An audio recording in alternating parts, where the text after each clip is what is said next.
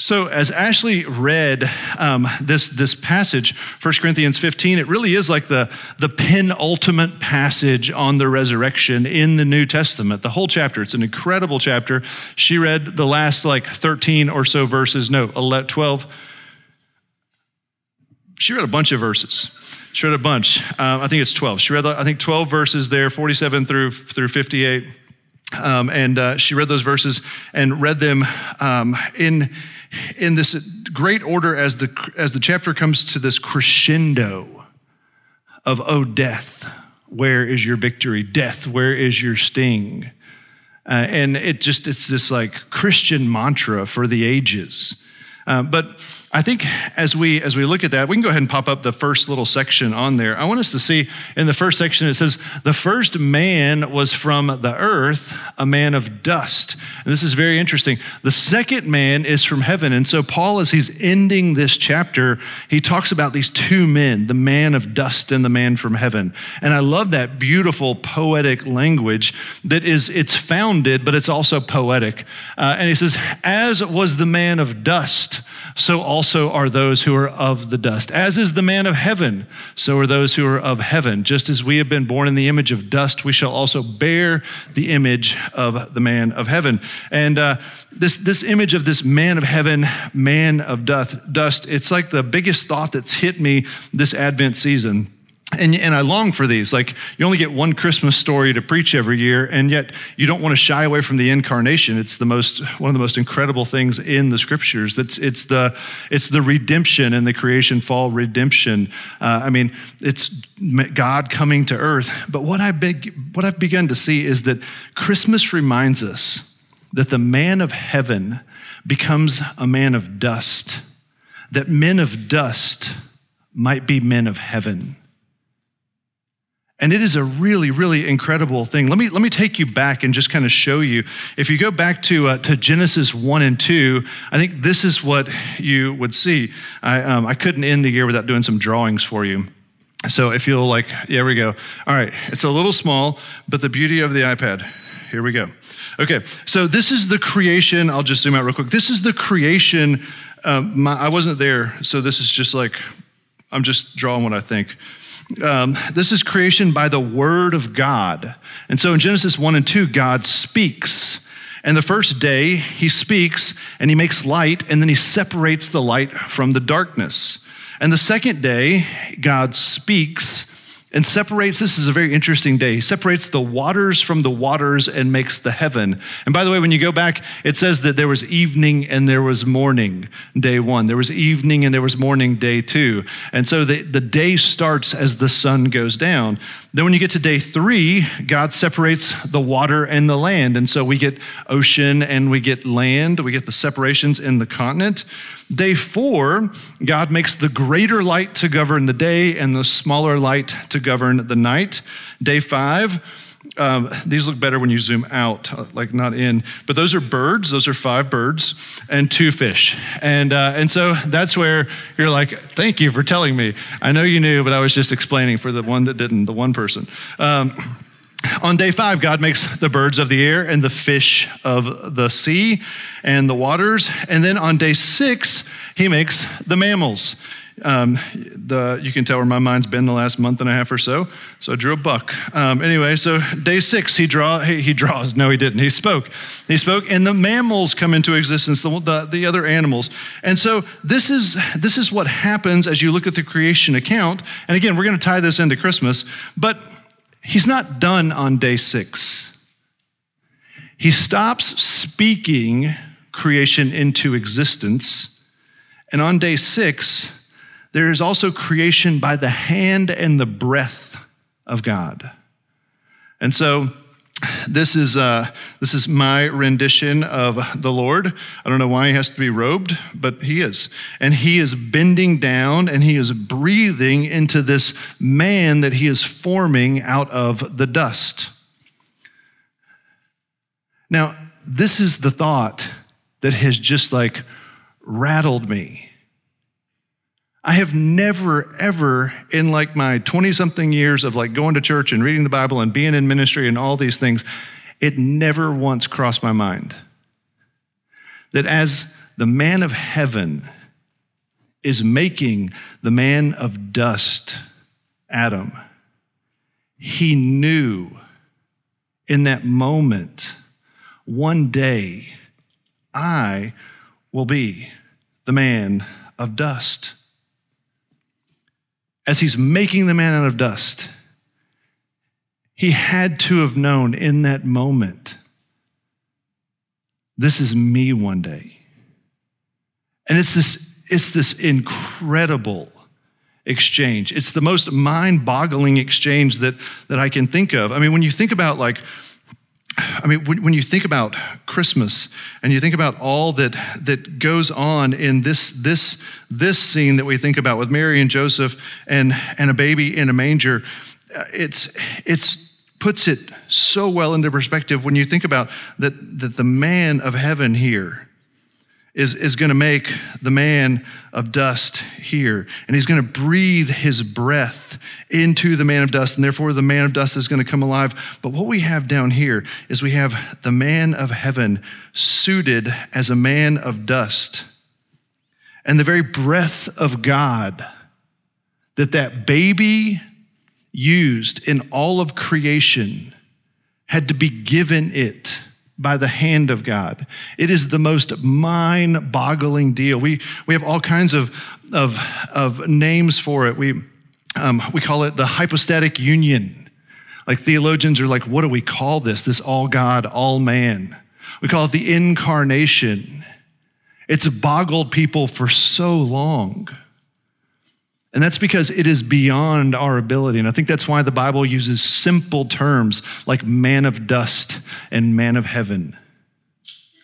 And what we have at Christmas is this great exchange. I think this helps make sense of verses like Isaiah 9:6. I think I've got that on a slide for you. For to us a child is born, to us a son is given. The government will be on his shoulders. His name will be called Wonderful Counselor, Mighty God, Everlasting Father, Prince of Peace. When we go back to the iPad, if we can real quick, and we see this picture, what we see is that, yes, a baby was born, but it's the man of heaven was pre-existing. And so the baby was born, but the son was given. The son was already there. And so even in Isaiah 9:6, you see this melding of what happened in Genesis 1, then the fall, and then this redemption. This is the third movement. This is God's big plan coming to life.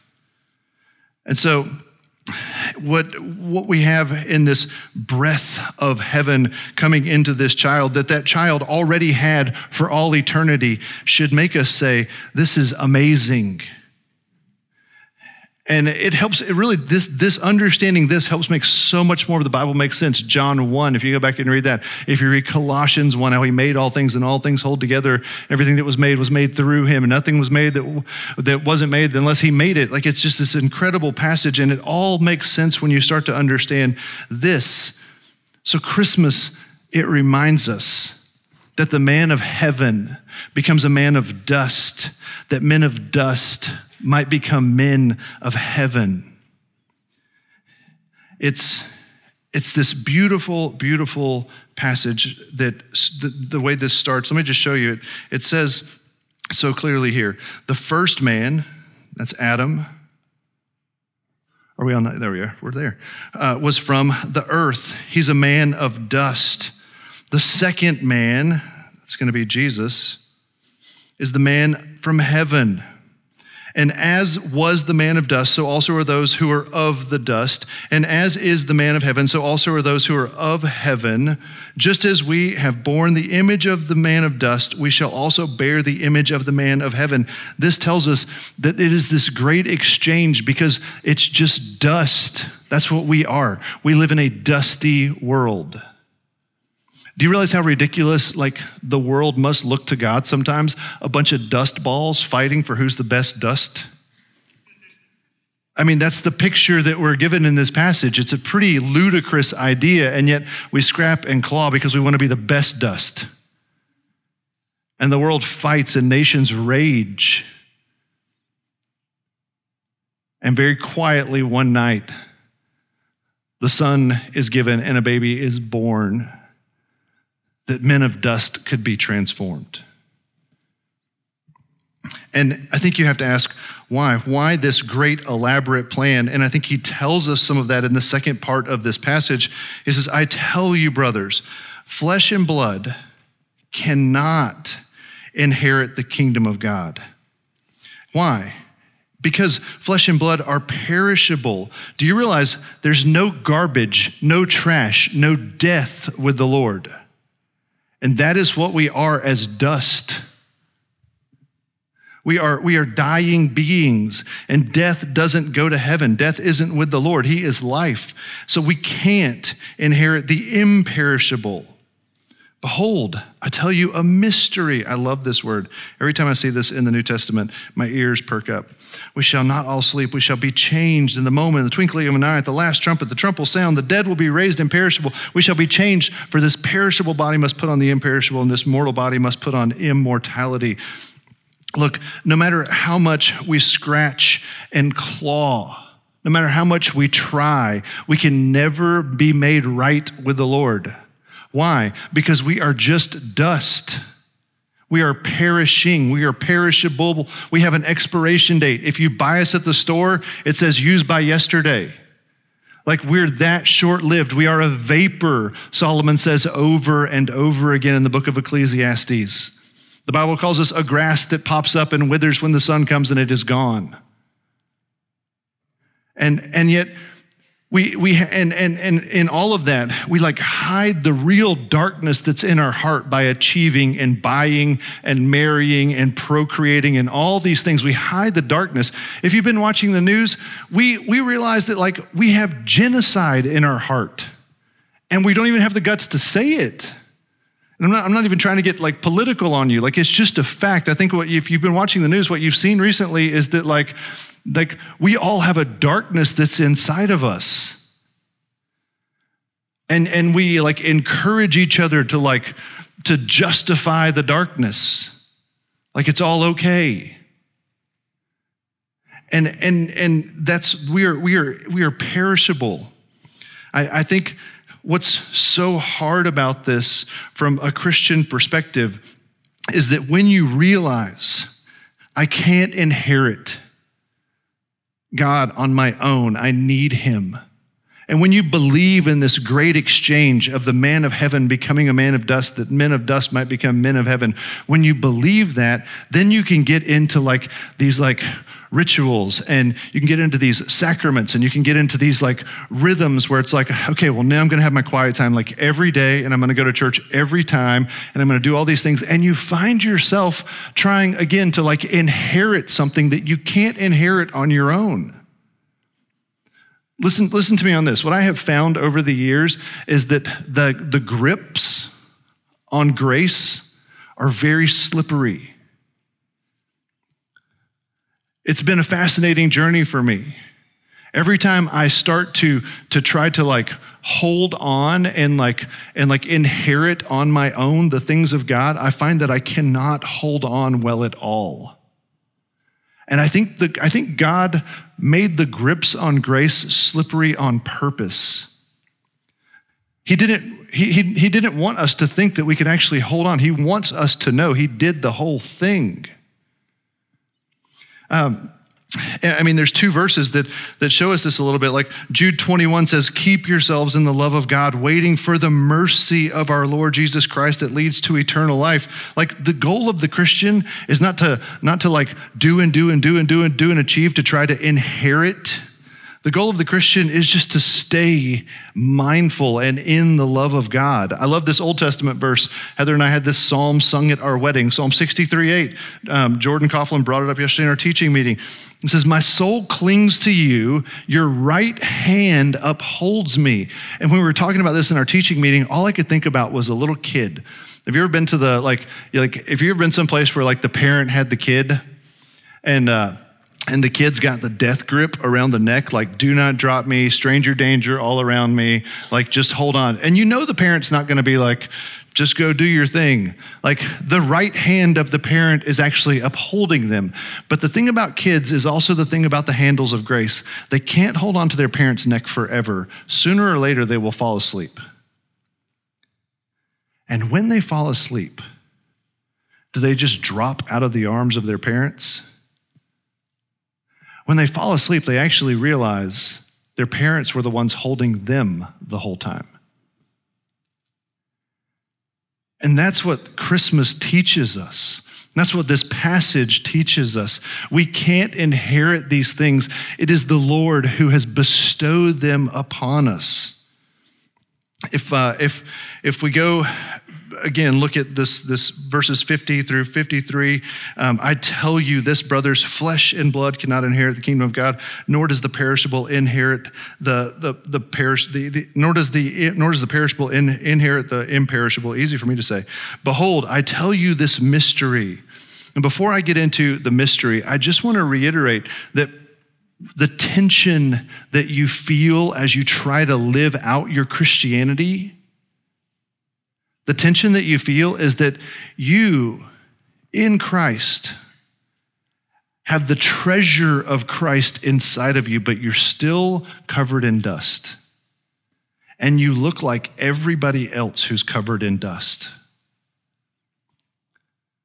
And the world does not understand what has happened inside of you. When they see you, they see themselves. And so if you get a little beat up trying to live for the Lord, it's because we truly live in a dust bowl. It is a big, windy, topsy-turvy, dirty storm out there. And that's just the way the Lord came into it. And it's the way he left when he ascended the Mount of Olives. And it's what he told his disciples to not shy away from. John 17, he said, I don't pray that you would remove them from the world. I pray that you would be with them and protect them while they're in the world. And as you begin to live this out, and you realize that it's not so much you holding on to Jesus as it is that he is holding on to you, I think what you see in the rest of this passage is that we have this hope that one day this will all be changed in a moment, in the twinkling of an eye. At the last trumpet, the trumpet will sound. The dead will be raised imperishable. We will be changed. The imperishable body must put on the imperishable. This mortal body must put on immortality. The shell one day is going to crack for all who are alive when Jesus comes at his second coming. And what has been inside the whole time, not because of our striving and clawing and trying to inherit, but what has been given to us, bestowed upon us as children of God in Christ, will all come to be seen. And all the questions will be answered. And that is this eternal perspective that I want us to start getting in our mind. We may all look the same, but if you have the hidden treasure of Christ in you, you may be cased in dust, but inside is gold. And it's the Lord's gold, and he's coming back for his gold. So I think if we continue to kind of play this out, we start to see not just the third movement of the biblical narrative of the creation, the fall, the redemption, but what we start to see Paul pointing towards is that people in Christ need to understand the creation, the fall, the redemption, but people in Christ need to really start to understand the consummation, that God will make all things new, and it will affect every part of our lives. And so if you look at the concluding part of this chapter, Paul is telling us about that when he says this imperishable is going to put on, or this perishable is going to put on the imperishable. The mortal is going to put on immortality. And then it shall come to pass the saying that is written, death is swallowed up in victory. Death, where's your victory? Death, where's your sting? The sting of death is sin, and in Christ that is removed. The power of sin is the law, but thanks be to God who gives us victory. Not victory through our strivings, but victory through our Lord Jesus Christ. Therefore, my beloved brothers, be steadfast, immovable, always abounding in the work of the Lord, knowing that your labor for the Lord is not in vain.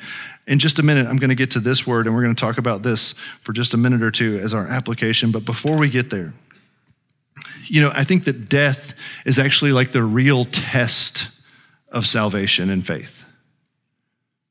Now, some of us are going to be taken out quickly. I'm not trying to paint fearful thoughts in you, but it's just going to happen. Whether it's, we'll make it something awesome. You're saving a ton of people, and all of a sudden, the thing, it backfires and you're done, but you saved 1 million people. Way to go. They'll build a statue. It's just going to happen fast for some of us, but for some of us, we're going to know that it's coming.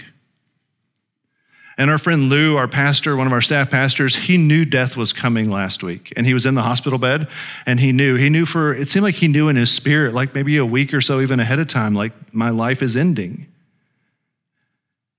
And one of his concerns, and I asked Gabby, his daughter, if I could share this, one of his concerns was that his faith would waver in death. He had given so much biblical counsel on keeping an eternal perspective.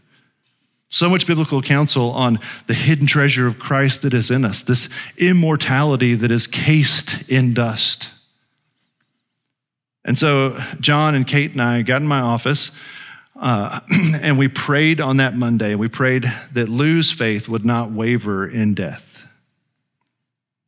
And there were tears, and it was a really sweet moment. Lou passed away that evening. The next day, I messaged Gabby, and I was talking with her, and Gabby said, "Thomas, I've got to tell you what happened." And I said, "What?" And she told me more at the funeral service the following week, and so this is the way the story goes. Lou, when he was passing away, he basically was not able to have conversations with folks. He was sleeping a lot. He woke up, and he began to try to take the hospital things off the whatever he was connected to. And he said, "I must be dead. I think I'm dead." And then he turned and he looked at Gabby and he said, "Gabby, I'm with him." And he had this strength and this peace. And it was one of those rare moments where heaven and earth kind of collide for a brief time. And the Lord is coming to get who is his. And I think it's moments like that and it's stories like that we say, yeah, this is not just like a fairy tale. This is real, and it affects how I live because I have the treasure of Christ hidden in me. Yes, it's encased in dust. But the man of heaven did not become a man of dust so that men of dust could become men of heaven and live like everybody else. And as we think about this imperishable and it coming to us, it makes me think there's a bunch of different Christmas songs, but one of them is "Come Thou Long Expected Jesus." I love the lines. "Come Thou Long Expected Jesus, born to set thy people free. From our fears and sins release us. Let us find our rest in thee." It's not just our sins that get released, but it's even our fears that get released in Christ, causing us to live completely different. There's so much we could say on this, but I want to give you just 3 quick thoughts on, so how do you practice some of these things? I think in light of all of this, Paul concludes this chapter by saying, "Therefore, my beloved brothers, be steadfast, be immovable, always abound in the work of the Lord, knowing your labor for the Lord is not in vain." So as you're with those company Christmas parties, those lonely Uber rides, those family deals where it's like Christmas vacation and you're in a bedroom that's not yours with people that you don't normally go in a bedroom with, and it's like, this is perfect, cousin so-and-so. As you have these moments over the next few weeks, I actually think you can start to live some of this out. I think this is part of your work in the Lord. And so the first thing I would say is you have to remember, if the person is not a believer, you two are not the same. They are dust encased in dust. And you've got to know that. And if you want to know more who you are, I would say go read 2 Corinthians 4, especially verses 7 through 12. Paul talks about this treasure in jars of clay, this treasure inside the dust that we're encased in. And I would say, in light of that, understanding they are not the same, I think you have to extend grace. And I think this is so important. And I think you've got to extend grace, and you can do it in like a real savvy way. If you want like a little bit of a kind of a cheeky way to extend grace, I would say read Romans 12. Romans 12 is like very clever. It says, do not avenge, leave room for the vengeance of the Lord. But then it kind of tells you how to avenge. It's kind of smart. And so I would go read Romans 12, and it shows you not a passive aggressive way to extend grace, but a way to extend grace that actually gives a message that you're extending grace on behalf of the Lord. And sometimes that gets people's attention. But the third one I would say is this. I would say, I have no idea if this is legible. I would say, expect suffering. And I heard a few audibles on that one, but this is like a big deal. In fact, 2 Timothy 3:12 says that all who desire to live a godly life in Christ will be persecuted. All. Now, let me tell you when this hurts the most. It hurts the most when you begin to develop an eternal perspective and this appreciation that changes your whole life, because the man of heaven becomes a man of dust, that men of dust might become men of heaven, and you're just enraptured in that thought. And you know that one day, in the twinkling of an eye, the trumpet will sound, and this world will be wiped away, and the Lord will make all things new. And you're living in light of that. And somebody else who is not dust encased in dust, but somebody else who claims to also have the treasure of Christ in them, cuts your knees out from under you. That's way harder than a man of dust hurting you. And that's where I would say, expect that people are going to let you down. And we don't grow cynical, and we don't quit, and we don't stop extending grace, and we don't lose sight of the eternal perspective and what is to come. But think back to the holiday we're celebrating. The man of heaven who became the man of dust, he got beat up by everybody. And at his worst moment, still said things like, Father, forgive them. They don't know what they're doing.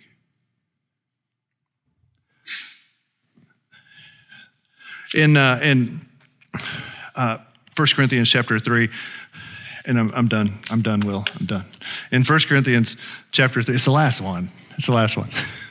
In 1 Corinthians chapter 3, it says this. It says, at the end of everybody's life, have you ever heard of like fire insurance, or they were just like barely saved? This just comes from 1 Corinthians 3. At 1 Corinthians 3, it says that everyone's life one day will be put in a heap. And it'll be the foundation that heap will be on will be the foundation of Christ. And then there's like this spiritual heavenly match that is thrown on it.